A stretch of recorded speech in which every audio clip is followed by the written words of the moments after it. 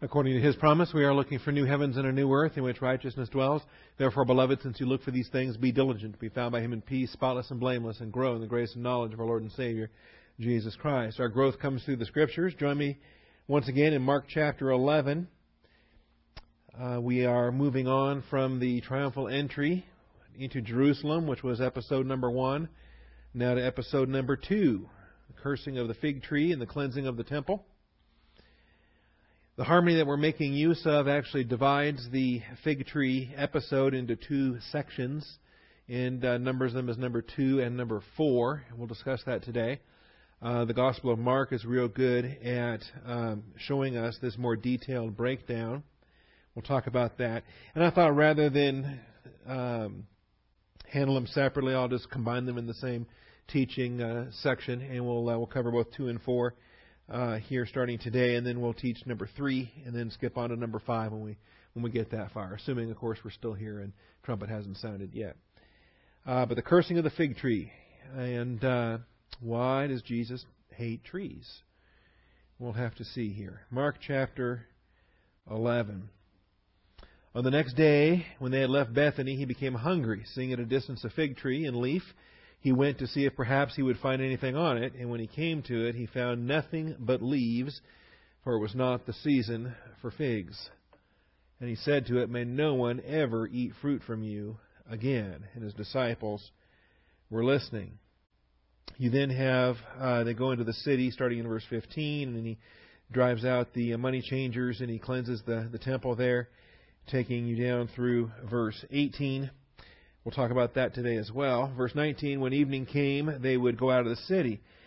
And as they were passing by in the morning, this now makes it Wednesday morning. So Tuesday morning, He curses the fig tree on His way into Jerusalem. And then Wednesday morning, they saw the fig tree withered from the roots up. And being reminded, Peter said to Him, "Rabbi, look, the fig tree which you cursed has withered." And then a realm of teaching that Jesus will give them, starting in verse 22, taking you down through 25. All right, so that's where we're going to be covering. And Mark gives us, I think, the most detailed, the most chronologically accurate, the best account to start with. We'll bring in Matthew and Luke for comparisons, but we're going to use Mark for our base text as far as this study is concerned. Before we do any of that, though, let's take a moment for silent prayer. Give ourselves the opportunity to confess anything that needs to be confessed. Quiet our heart for teaching. Shall we pray?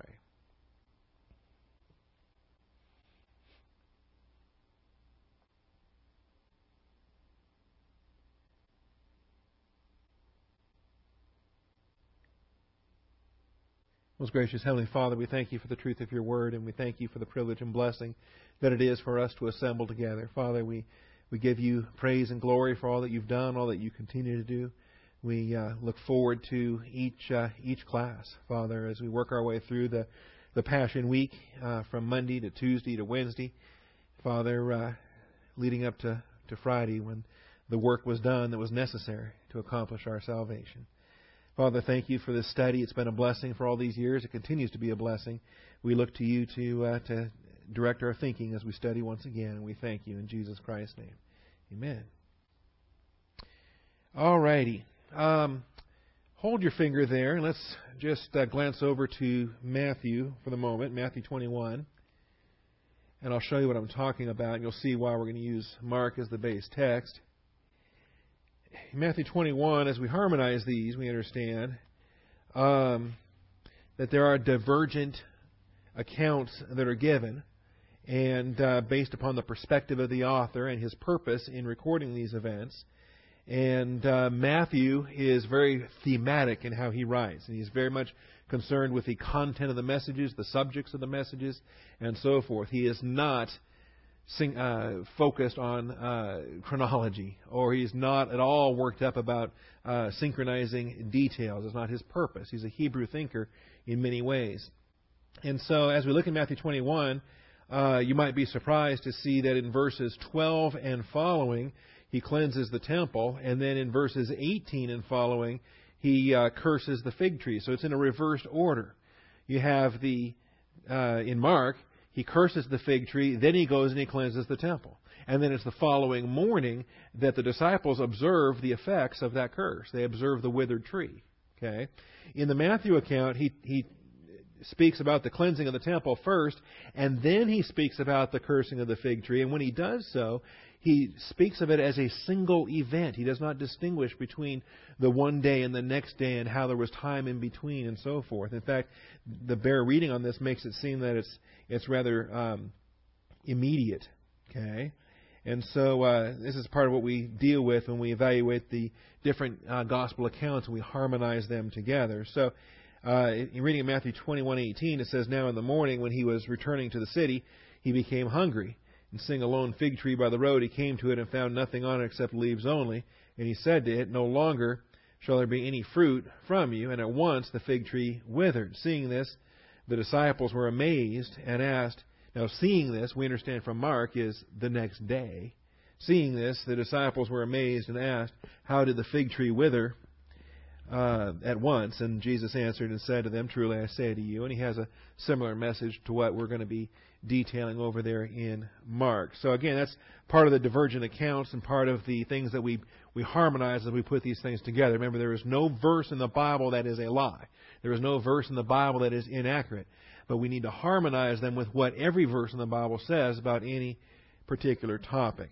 And so that's part of why we're handling the Life of Christ series in a harmony of all four gospel records. All right, we begin with point 1 in our outline. On Tuesday morning, Nisan 11. Nisan 11. Remember, on Nisan 10, Nisan is the Hebrew name of this month, March 30th, if you want to give it Gregorian dates. But on Nisan 10, the Passover lamb is selected. The Passover lamb is selected and held until such time as he is sacrificed on Nisan 14. The parallelism with Jesus Christ matches because on Nisan 10, Christ enters into Jerusalem to the songs of Hosanna. The Passover lamb is selected. And then on Nisan 14, on Good Friday, he will be slain. Well, that was last week's event with the triumphal entry on Palm Monday. On Tuesday morning, Nisan 11, Jesus cursed a fig tree. And the scriptures on this are Mark 11, 12 through 14, and Matthew 21, verses 18 and 19, which we just read. The Luke account, by the way, didn't even discuss this. In the Luke account, they discuss Luke records the cleansing of the temple and the conflict there, but that makes no mention regarding the fig tree. Now, let me go back to Mark here. Why did Jesus want a fig? Okay, well, he was hungry. Scripture tells us that right there. He became hungry. On the next day when they had left Bethany, he became hungry. And part of me wants to know, well, why? Why didn't he eat a bigger breakfast? Okay? Why, if he just left,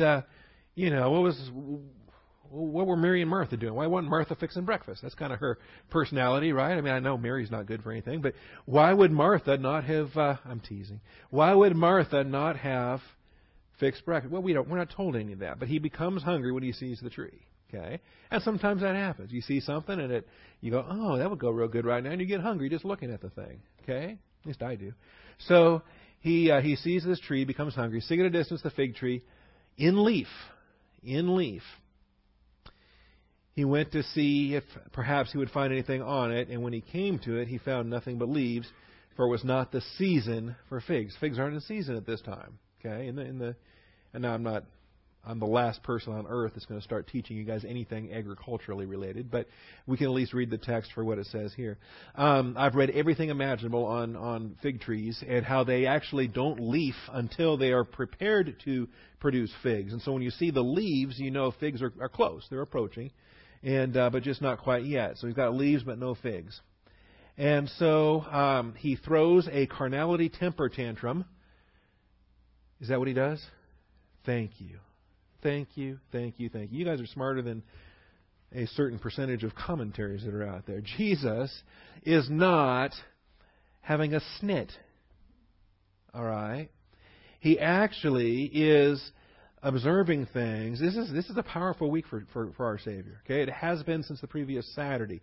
It has been when he was in the home of Mary and Martha. All these episodes, as he was approaching, as he was speaking to Zacchaeus up in the tree, this whole week, every conversation is powerful for him because no one else has figured out what he's been telling them. This is his last week. He's headed to the cross, and no one seems to understand that. They're singing Hosanna. They're rejoicing. He's weeping over Jerusalem. We saw that last week.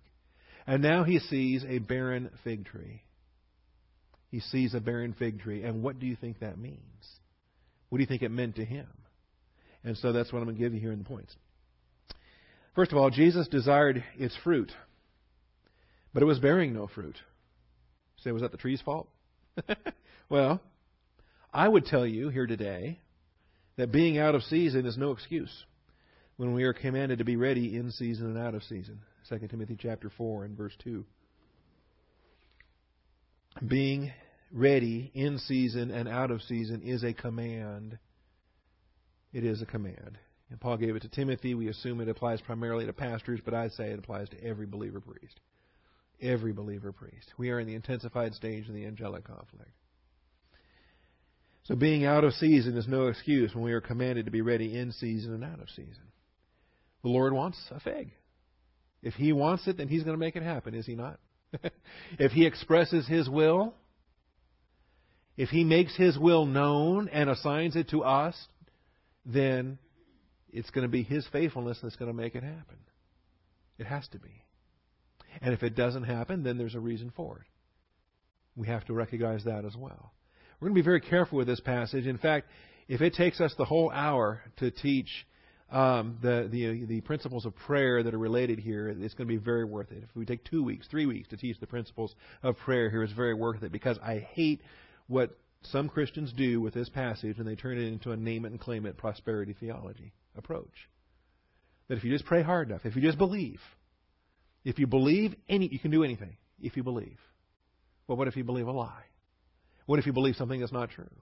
What if you believe something based on your selfishness that has nothing to do with what the plan of God has going on? But we start in the first observation here related to this tree is that he desired its fruit. He desired its fruit, and there was no fruit. And that's a problem. It's a problem today. It's a problem in our application. And if we think we can say, oh, well, it's out of season, it's not our fault, then we're reminded of 2 Timothy 4:2. Secondly, point B. In the fruitless fig tree, Jesus saw the nation of Israel. The fig tree is a symbol of Israel. The promises related to the vine and the fig tree are millennial promises related to their future prosperity and their glory. Even today, the modern state of Israel uses a fig tree as part of its symbolism on their coinage and on their official seals and diagrams and so forth. But in the fruitless fig tree, Jesus saw the nation of Israel. Each day when he comes and he sees these things that he sees, when he sees the temple and he sees the profiteering that's taking place, the merchandising that's taking place, he sees that what's supposed to be his Father's house, was supposed to be a house of prayer, has been turned into a robber's den. It's been turned into a place of plunder. And everything that he sees in the process of this week leading up to the cross is having an impact on him. And we're gonna build on this, and I'm really going to try to explain it as best as I can, day by day by day, as we reach Thursday, as we reach the dinner Thursday night, as he tells his betrayer to go out and do what he has to do. We're going to see that each thing that he observes, each step of the way, is having an impact in his thinking, and all of it is preparing him for that critical volitional test when he's in the garden, waiting to be arrested. Is he going to submit to the Father's will? And so this is part of that. This is part of the build-up. And he sees a fruitless fig tree, and he sees the nation of Israel. He sees a nation that's not going to accept their Christ. They've already rejected their Christ. Cursing the tree, subpoint 1. Cursing the tree allowed its message to match the pronouncement of destruction already decreed against Jerusalem. He's going to let the tree agree with the verbal message he's already given. In other words, it's not just going to be a fruitless tree. It's going to be a dead tree. Okay? He's going to curse it. It's going to wither. It's going to die. And that's the destiny now that Jerusalem faces. Because they are presently fruitless. They're going to crucify their Christ and taunt the Lord by saying, His blood be on our head and upon our children. And they're not going to be, as a nation, they're not going to be simply a fruitless tree. They're going to be withered, dead, cursed. Okay? And yet, not uprooted. not uprooted. It's left in the ground where it is, and that dead, withered tree is going to be resurrected in the glories yet to come. And so if we turn over to Luke, we can see some of these.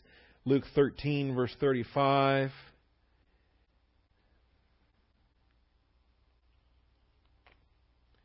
Luke 13 and verse 35.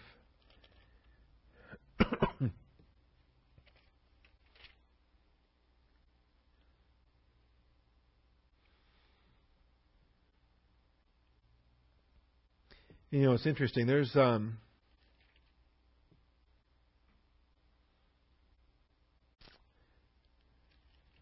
another verse I was going to add to this as well. I can't recall at the moment. But in Luke 13, the Pharisees were warning him about Herod, and he's going to relay a message to Herod through these Pharisees and so forth. And he appreciates their warning, but he's not afraid to die. In fact, he knows that his death is scheduled, and he knows it's this coming Passover. And he says, and he even mentions the third day, today and tomorrow, on the third day I reach my goal. So he knows what's coming up. But he says in verse 34 of Luke 13, "O Jerusalem, Jerusalem, the city that kills the prophets and stones those sent to her." How's that for a reputation? You know, is that the phrase that the Chamber of Commerce wants printed on their tourist literature? Come see Jerusalem, the city that kills the prophets and stones those sent to her.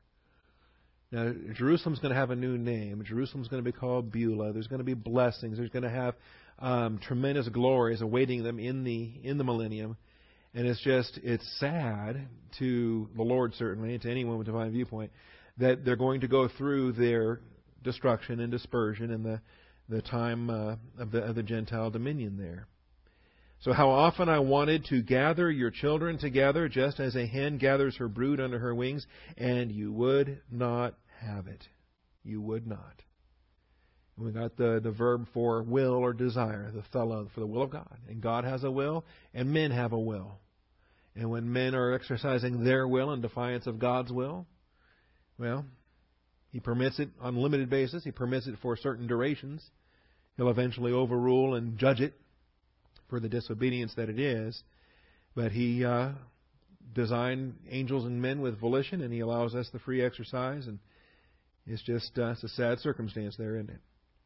Behold, your house is left to you desolate.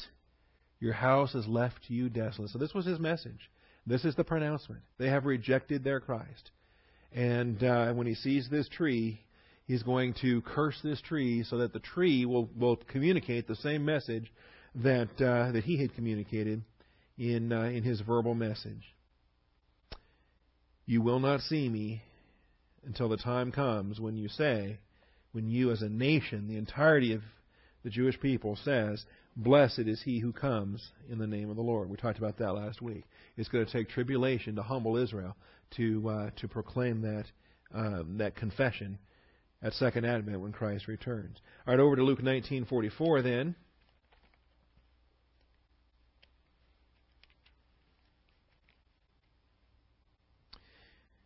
As He was approaching Jerusalem, we saw this last week, He saw the city and wept over it, saying, "If you had known in this day, even you, the things which make for peace, but now they have been hidden from your eyes. For the days will come upon you when your enemies will throw up a barricade against you and surround you and hem you in on every side, and they will level you to the ground and your children within you, and they will not leave in you one stone upon another, because you did not recognize the time of your visitation." And that was a message He gave on Palm Monday. All right. So the very next day, He sees this fig tree and curses this tree to allow the tree's message to be in agreement with His message to His disciples. Point 2. The millennial blessings of vine and fig tree fruitfulness will have to wait for the Second Advent fulfillment. The millennial blessings of vine and fig tree fruitfulness. We've seen it twice in the minor prophets. It's also spoken of, I think, in Isaiah and Jeremiah, some of the major prophets. But we've done the minor prophets recently, so I listed Micah 4:4 and Zechariah 3:10 as your scripture references. Millennial blessings of vine and fig tree fruitfulness. Yeah, they're coming. But there's going to be a whole lot of wrath before we get there. Okay? And shouldn't have had to be that way, but it is. And so that's what it's going to take. And we need to have that perspective. Far too many believers are trying to live millennial Christianity today, and we're not there yet. We're in the church age. We're in the age of conflict, the intensified stage of the angelic conflict. You're trying to live millennial Christianity, you're living in a fantasy world. It doesn't exist. It's not here yet. All right. Micah 4:4 and Zechariah 3:10. These are, we were in Zechariah just a couple weeks ago.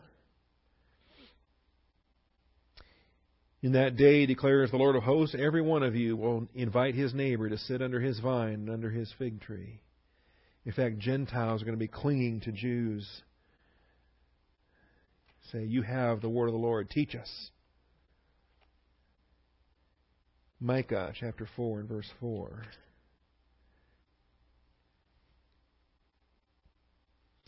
See, this is where we're told in verse 3. Well, I can even back up a little bit. Micah 4, will come about in the last days. The mountain of the house of the Lord will be established as the chief of the mountains. It will be raised above the hills, and the peoples will stream to it. Many nations will come and say, come, let us go to the mountain of the Lord. See, a mountain is symbolic for sovereignty, for national sovereignty, for a kingdom. And Jerusalem will be the capital of planet Earth. Every Gentile nation will be subject to the Jewish nation. Come, let us go up to the mountain of the Lord, to the house of the God of Jacob, that He may teach us about His ways. We're not going to have a United Nations building in New York City. The nations aren't going to gather together for their disarmament conferences and their peace conferences and their Bash America conferences and their anti-Semitic, anti-Israel conferences. They're going to go to Jerusalem. And they're going to worship, at least at the beginning of the millennial reign when they're all saved. That we may walk in His paths. From Zion will go forth the law, even the word of the Lord from Jerusalem. And He will judge between many peoples and render decisions for mighty, distant nations. If, two countries are having a currency dispute, they don't have to go to war about it. They don't have to appeal to some World Trade Organization for mediation or blah, blah, blah. Sovereignty of Jesus Christ will determine who's right and who's wrong and who needs to adjust. And they will hammer their swords into plowshares, their spears into pruning hooks. Nation will not lift up sword against nation, and never again will they train for war. Not only is this the immediate military disarmament, but it even dismantles the infrastructure behind it, the industry that supports it, even the knowledge base. Schools of combat and schools of tactics and strategy, military academies, all of that are going to be done away with. You talk about lost art or lost knowledge, say. Last night my daughter was over at her grandmother's learning how to crochet. And I was encouraging her in that. Excuse me. I was encouraging her in that because, what's going to happen if some of these skills disappear? If the older generation doesn't pass on the knowledge that they've obtained, say. And I wonder anymore, does my generation, my kids' generation, those that are younger, do they even care anymore about baking or canning or sewing or crocheting or any of those skills? Or are they just is that all just kind of lost? And so I was discussing that with my 10-year-old. About how knowledge can actually disappear if it's not passed on, if it disappears from living memory, kind of a thing. Well, that's what's going to happen with war. War will disappear from living memory because it will not be permitted. Not even the training for war. Not even the training for war. And then what goes with that? Each of them will sit under his vine and under his fig tree, with no one to make them afraid. For the mouth of the Lord of hosts has spoken. What a blessing. What a delight that's going to be. And, we got, we're accustomed to certain venues and settings like church buildings and pulpits and auditorium seating and whatnot. But just imagine every house And you go out back and you've got your vine, you've got your fig tree, and let's sit under here. Let's fellowship in the things of the Lord. Let's discuss the Scriptures. You can pick a fig while you're at it, but the point isn't having figs to eat. The point is that you are sitting under a visible reminder of how awesome our God is. Okay? Jonah sat under a visible reminder of how awesome our God is, and it bugged him. He hated it. I mean, he liked it when it was providing shade, but then when it died, then he, had his own little snit. But what I'm trying to highlight for you is that Jesus is not Jonah. Okay? And Jonah's experience under that tree is nothing like what Jesus experienced here with this fig tree. He's cursing this fig tree, not out of carnality. It's going to be instructive. His disciples are going to learn. They aren't seeming to learn any other way. So we'll see. All right. The illustration of the withered tree is not an occasion for Jesus to teach regarding first and second advent. We just talked about what the symbolism represents. And yet, when the disciples asked him their questions and he answered them, I haven't read his responses yet. We'll read through here. But in his response, he gives them nothing related to first and second advent. Instead, he teaches them more things related to prayer. So the illustration of the withered fig tree is not an occasion for Jesus to teach regarding first advent and second advent. The withered tree allows Jesus to reinforce previous teachings related to prayer. Previous teachings related to prayer. See? And I find that interesting. Because there's so much symbolism in this tree. And I wonder if it's as much for the unbelievers to look at that tree in the days and weeks and months ahead, and years ahead, however long that tree sits there in its withered condition. Because when they ask him about it, let me get back to Mark here. When they ask him about it, he doesn't talk about the tree, he talks about prayer. And he says, if you want to, you can throw this tree into the sea. And you can pick up a mountain and throw it into the sea. And he talks about prayer. All right? But we've got to be cautious because I think we read, like I say, I think the prosperity people read into that what they want to get out of it. But I think other people misread this too. To say, well, if you just believe enough, you get whatever you want. You don't. Jesus never does get a fig. He never does eat a fig anywhere in this chapter. And so if the passage said what we think it says, then Jesus would simply ask, give me some figs. He doesn't get that. Instead, he curses the tree and never does eat any figs. But he's teaching these disciples about prayer, that they've got to be lined up with the will of God. And so we'll highlight that. Now, Mark 11, this is hardly the first time this has come up. As we look at it here, Mark 11,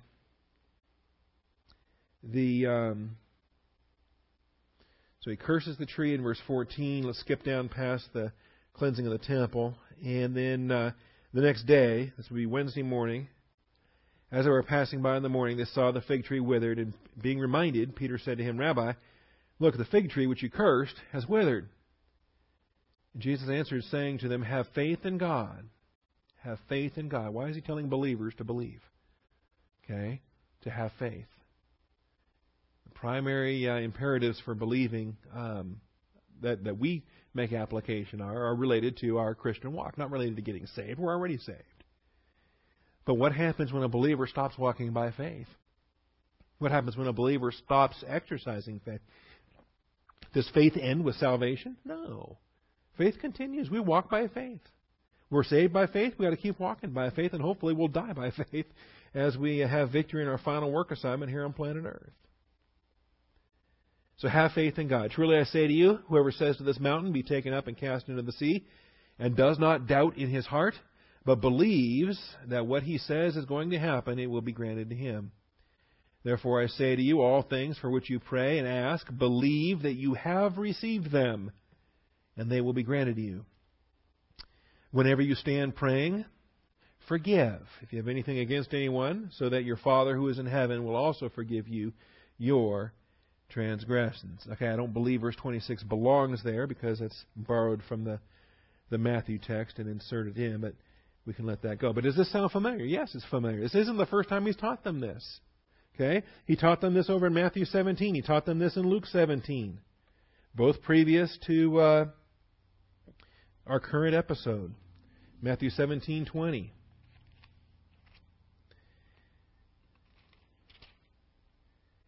This is right after the transfiguration, and he casts out a demon, and the disciples can't figure out why they couldn't cast out the demon. Why weren't they strong enough?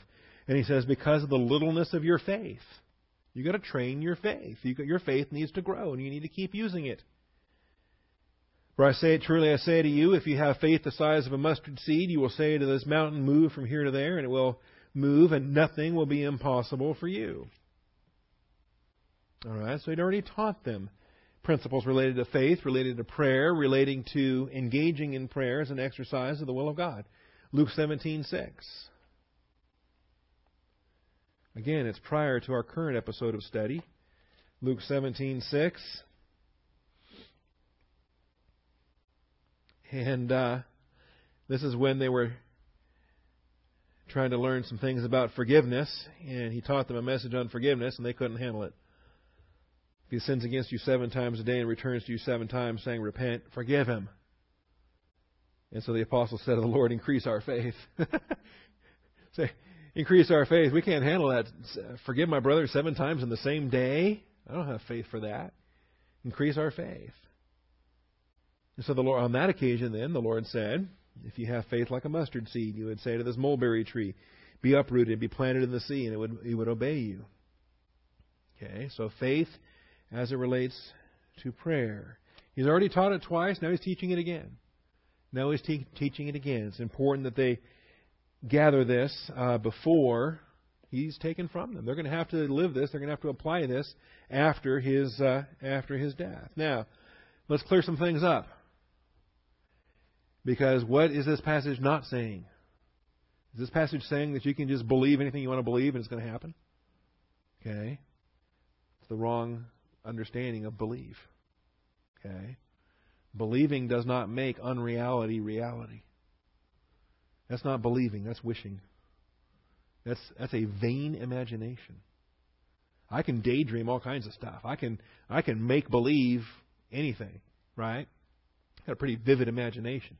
But no matter how strongly I desire something to happen, I can't cause it to come into existence by my own will. And that's not what believing is. So, the struggle in prayer is faith, believing. Faith is a noun, believing is a verb. It's the same concept, same term. Okay? Pistis is faith, pistuo is believing. They look different in our English, faith and believing, but they're the same word. One's a noun, one's a verb. But it's the same word. The struggle in prayer is faith believing contrasted with unbelief. And the unbelief is reflected in the doubting that takes place in your mind. So the struggle in prayer is faith believing contrasted with the unbelief that is manifested through doubting in your own mind. And that's what we see in Matthew 21, verses 21 and 22, Mark 11:23, and James 1:6. Faith believing contrasted with unbelief. Let's understand, unbelief is not just simply the absence of belief. It is actually an active disbelief. Okay? That's an important principle as well. What is it that you're trusting? Are you trusting in God's promises, or are you trusting in something else? That's unbelief. Let's see, we just read Mark 11:23. Notice the reference there to doubting. It's not acceptable. Doubting is not an element of faith. Again, it's an issue of believing. Truly I say to you, this is Mark 11:23, whoever says to this mountain, be taken up and cast into the sea, and does not doubt in his heart. Doubting is incompatible with faith. Does not doubt in his heart, but believes. Doesn't imagine, doesn't pretend, doesn't wish, doesn't want, but believes. And we'll discuss that. Believes that what he says is going to happen. It will be granted him. Now, why would you believe it's going to happen? Because you want it to? or because He said it's going to happen. Because His faithfulness has promised it will happen. That's the difference. Over to Matthew 21. Truly I say to you, if you have faith and do not doubt. There it is again. Faith is contrasted with unbelief or doubting. You will not only do what was done to the fig tree, but even if you say to this mountain, be taken up and cast to the sea, it will happen. Withering a fig tree, is that any big deal? How about throwing a mountain into the sea? Don't you think that's more impressive? And just on a scale, you understand what he's using here? He's using the language of extreme to make the point. It will happen. All things you ask in prayer, believing, you will receive. Again, believing. Not imagining, not pretending, not wishing, believing. Understand that for what it means. James 1:6. I like James because it presents how insulting it is if we ask for something in prayer and we're doubting that He's able to do it, or that He wants to do it, or that He can do it.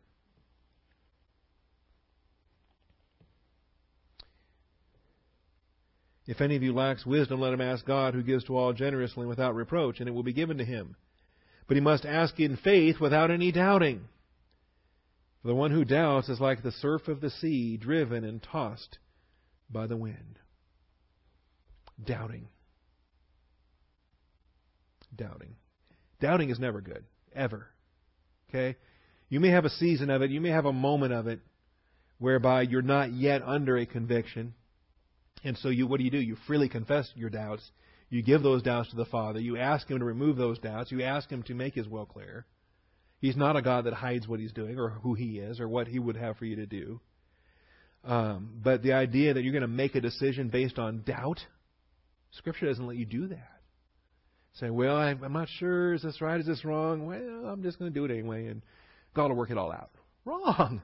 That's not the Christian way of life. That's not divine guidance.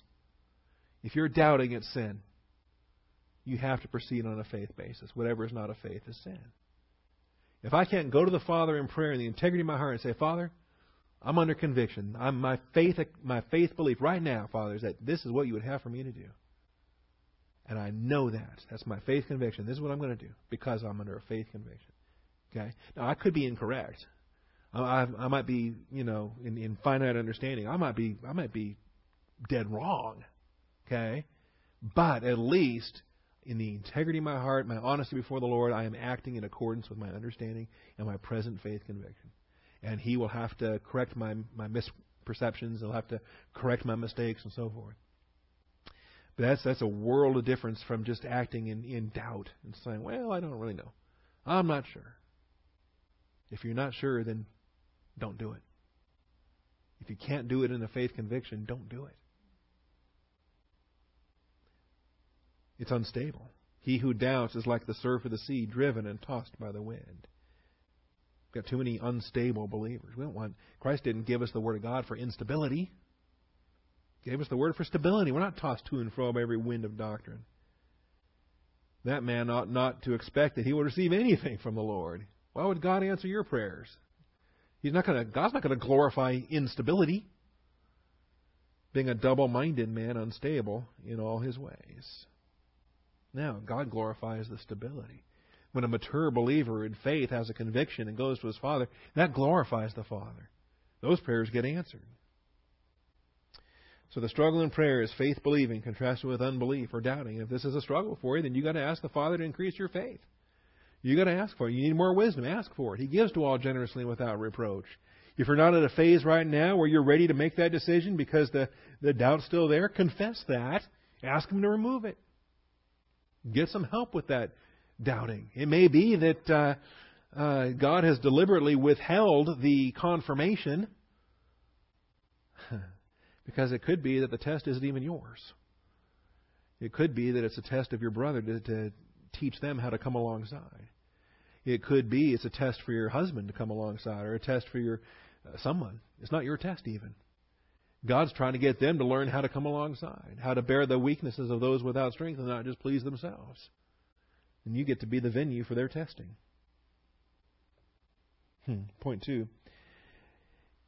Please understand, faith is placed in an object. Faith is never without an object. If there's no object, it's not faith. Faith is placed in an object. It's a transitive verb. It's a concept that demands an object. You can't just simply believe in nothing. You have to believe in something. Okay? Faith is placed in an object. It is a response to a message. And see, this is why the idea that, well, I can just do miracles, okay? I can pull gold out of my pocket or something. If I just believe hard enough, then whatever I ask believing, I'm going to start pulling $100 bills out of my pocket or something. Oh, guess I don't have enough faith. No. That's not how it works. Because that's not faith. That's a vain, empty imagination. And we're at war with those. Faith is in an object. Did God give me a promise to fill my pockets with $100 bills? I don't see that in the Bible anywhere. I'm under no such promise. So how can I believe that that's going to happen? See what I'm saying? I may want it to happen. I may, in my imagination, desire it to happen. But placing my trust in my vain imaginations is not what God's called me to do. Faith is placed in an object. It is a response to a message. Romans 10:14. It is the action of trusting the one who is faithful. Hebrews 10:23. That's why faith in Christ is eternally powerful. That's why faith in Muhammad is eternally worthless. It has nothing to do with how fervently the believers in each religion, how devoutly and fervently they cling to their faith. If the belief is wrong, then the belief is wrong. Romans 10:14. And not to single out Muhammad, same thing with Confucius, same thing with Buddha, same thing with Krishna, same thing with any false god you want to mention.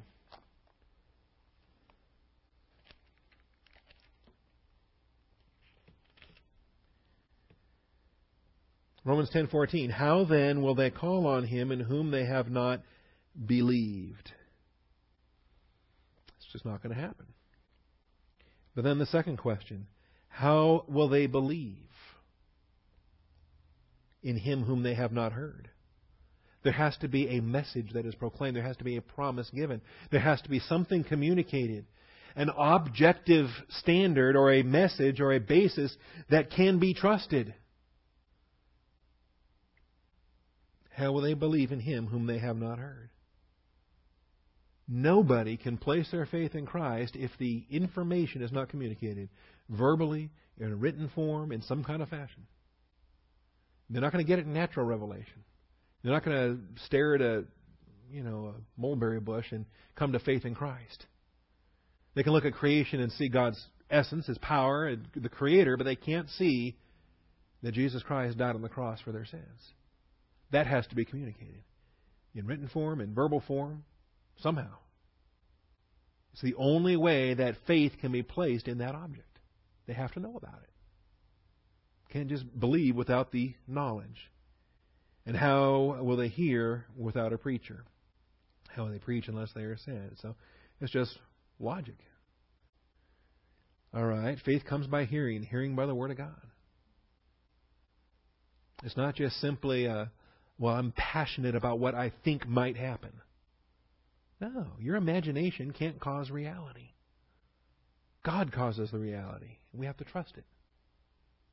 It is the action of trusting the one who is faithful, Hebrews 10:23. That's why trust is a wonderful synonym for believe, Hebrews 10:23.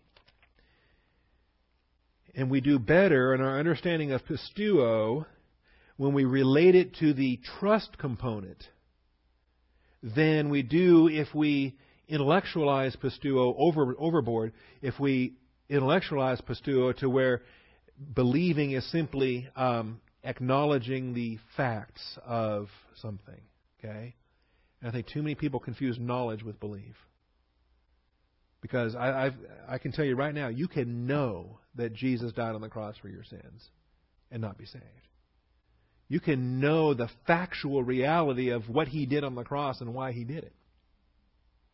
You can acknowledge the factual nature of that and not trust in that for your eternal life. Just chew on that for a little bit. This is some of the stuff we teach in our soteriology on the details of what pistuo and pistis actually is. But Hebrews 10:23, let us hold fast the confession of our hope without wavering, for He who promised is faithful.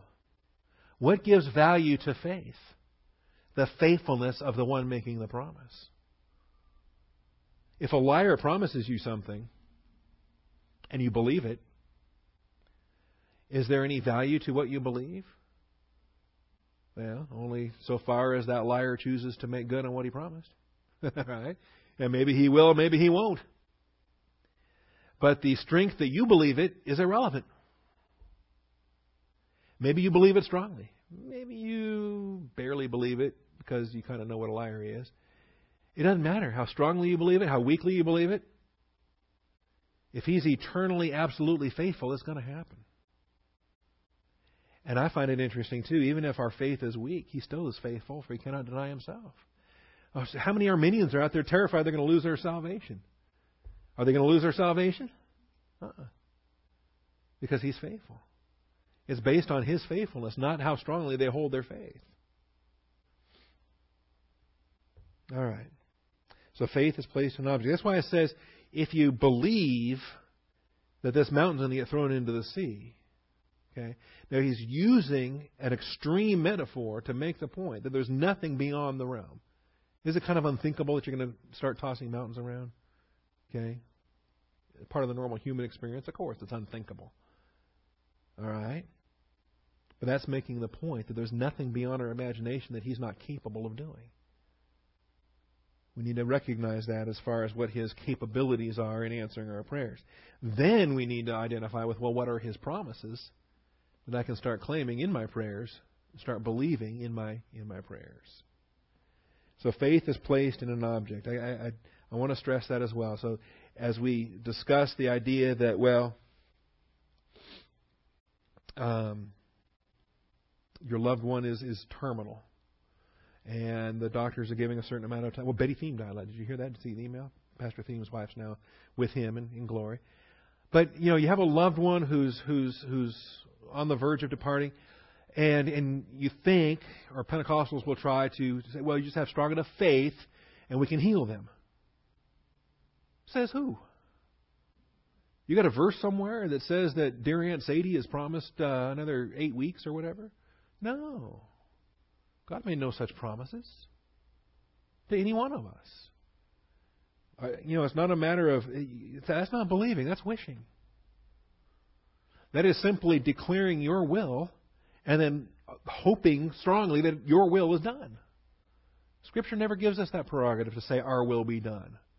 It always tells us your will be done. That's faith. It's always placed in an object. So, somebody, I won't give that away. Never mind. Point 3.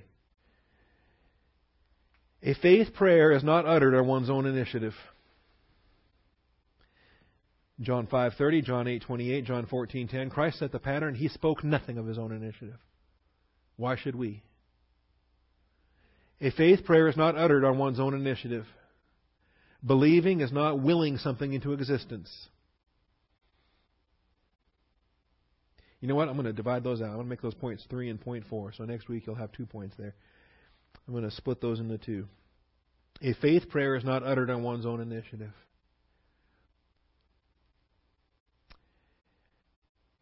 John 5:30, John 8:28, John 14:10. A lot of times we think that we pray for things on our own initiative. But the more and more I start to ponder this and search the Scriptures and wonder about it, do we truly pray on our own initiative? Or what is it that put them on my mind to begin with. And the more I get more and more sensitive to that, and the more I get more and more, what's the old Baptist term is yielded? Okay, once I get more and more yielded in the sense of understanding what it is that the Lord has placed on my heart, who it is that I should be praying for, who it is that, well, you'll see what I'm talking about here. John 5:30, John 8:28, and John 14:10. Christ is our example. And so I think the more that we speak on our own initiative, the more trouble we get into. And the more we speak as He leads us, the better we'll be with it. John 5:30. And hopefully we're going to be so intimate with the Lord that that He fills our thinking anyway on a daily basis. That we're not schizophrenic in what our thoughts are compared to what His thoughts are. We're in His Word so consistently, so daily, that our thoughts are His thoughts anyway, as His Word is communicated through us.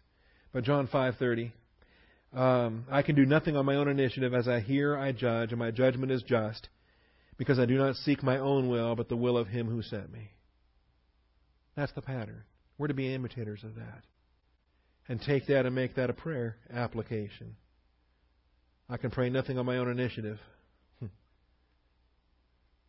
As I'm led by the Holy Spirit, I'm going to have discernment in my prayers. And my judgment is just. My discernment is going to be in tune with His will, because I'm not seeking my own will, but the will of Him who sent me. And so I'm going to stop crafting my prayers after what I want. I'm going to stop. God has assigned, like to my brother-in-law, God assigned him colon cancer. And he's in heaven now, but he was assigned colon cancer. How am I going to craft my prayers? Am I going to say, Father, take away this colon cancer? Well, didn't God the Father just give the colon cancer? He either directed it or He permitted it. He assigned this as a test, right? Or did it just show up out of God's control? God had no clue the colon cancer was showing up. God's up there in heaven and said, oh my goodness, where'd that come from? No. He knew from the foundation of the world the very day that it was going to be started, and then the very day it was going to be humanly discovered. And by the time the humans discovered it, it was already stage 4, it was already terminal, it was already what it was. Okay? God knew all of that. So was it the will of God for Byron to have colon cancer? Was it the will of God for colon cancer to take his physical life? Yes, it was, because that's what happened. So why do I craft my prayers in, Father, take away this colon cancer? Heal him. I disagree with you, Father. Your will says colon cancer. My will says, I don't like that. Wait a minute. This was a test. This was a sign. What are the lessons that are going to be learned in this test? How does Christ get glorified in this test? How do believers come alongside other believers? How does my sister get strengthened before she becomes a widow, as she becomes a widow, and after she is a widow? How do all these things glorify Jesus Christ? Then I can start actually crafting my prayers in faith. I can actually start asking things believing. I can actually start asking for things that are compatible with what has been promised. God never promised that He was going to heal Byron. But He did promise that He would comfort my sister in times of suffering. So I can start asking for that, believing, can I not?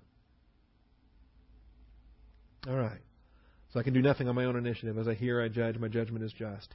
Over to chapter 8 and verse 28. Jesus said, when you lift up the Son of Man, then you will know that I am, and I do nothing on my own initiative, but I speak these things as the Father taught me.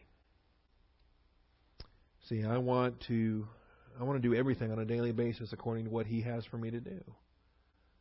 I don't want to teach a Bible class that He has not provided for me to teach. I don't want to speak a message. I don't want to offer a prayer. I don't want to do anything apart from what He has directed, what He is leading. John 14:10.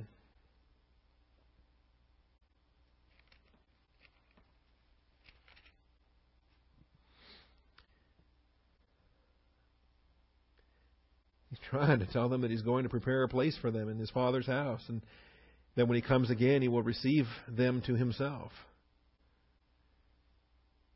I am the way, the truth, and the life. No one comes to the Father but through me. And Philip says, Lord, show us the Father. It's enough for us. And Jesus said, have I been so long with you, and yet you have not come to know me? He who has seen me has seen the Father. How can you say, show us the Father? Verse 10 then, do you not believe that I am in the Father, and the Father is in me? The words that I say to you, I do not speak on my own initiative, but the Father abiding in me does His works. Does His works. And so, if we're going to be an imitator of Christ in the application of this as it pertains to our prayers, then I would submit that a faith prayer is not uttered on one's own initiative. That faith is going to be a response. Faith is not initiated. Faith is a response. What's initiated then? Well, a promise. Or a leading, see. A command. As the Father puts it on your heart and He provokes you.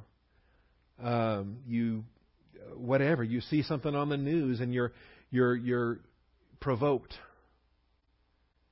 You know, I was provoked repeatedly at this Rivka Berry thing. I kept reading about this girl and how she converted from Islam and became a Christian, and then, oh man, all the evil trying to get her back, and they were trying to get her off to Sri Lanka and get her, where she could be appropriately murdered and whatever. And I don't know her from Adam, but she's my sister in Christ. Everything I read about it, every time I read, I was just provoked.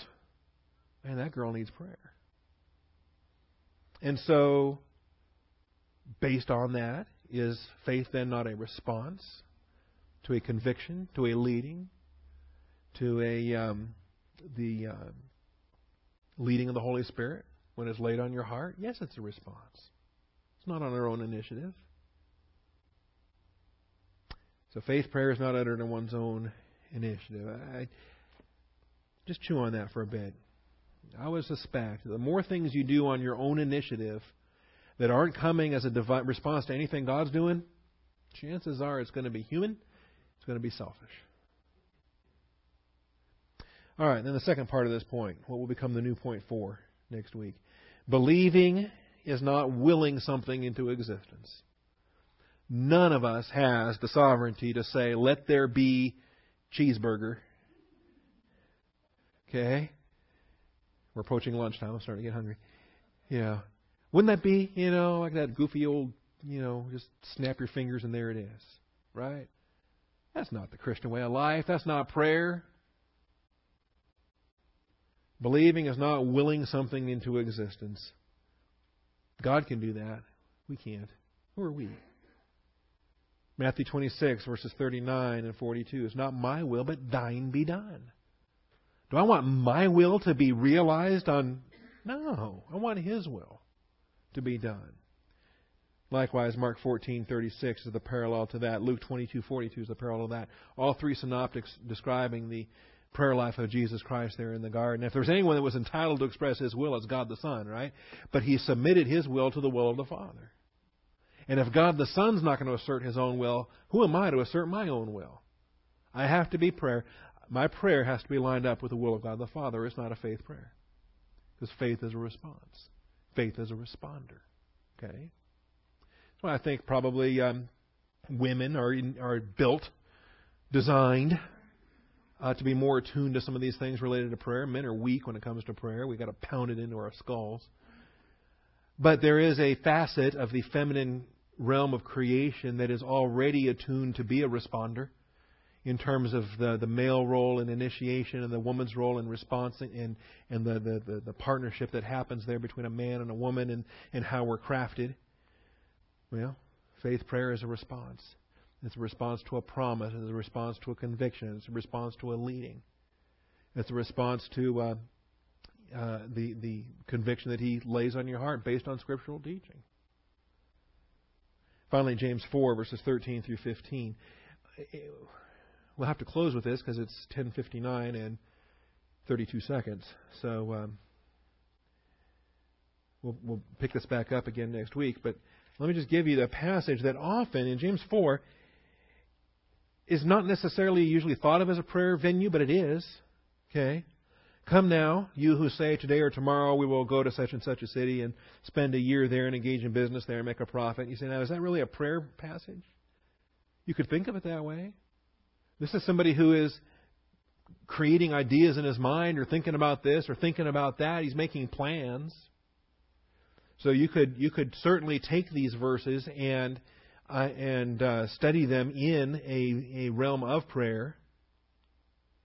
Because the principle is true. In verse 14, you do not know what your life will be like tomorrow. How can you, in your imagination, will something into existence when you're a creature of time, bound by time, subject to this universe you live in? You don't know what your life will be like tomorrow. You're just a vapor that appears for a little while and then vanishes away. Instead, you ought to say, if the Lord wills, we will live and also do this or that. Okay? I think you can take this passage and put it into a prayer venue and make the application such as we're doing here on the point. Believing is not willing something into existence. You're not going to throw a mountain into the sea unless you can show me a verse that says, a church-age believer is going to throw this mountain into the sea. All right. We'll do more on this next week. Father, thank you for your truth. Teach us these things related to prayer. Thank you, Father. In Christ's name, amen.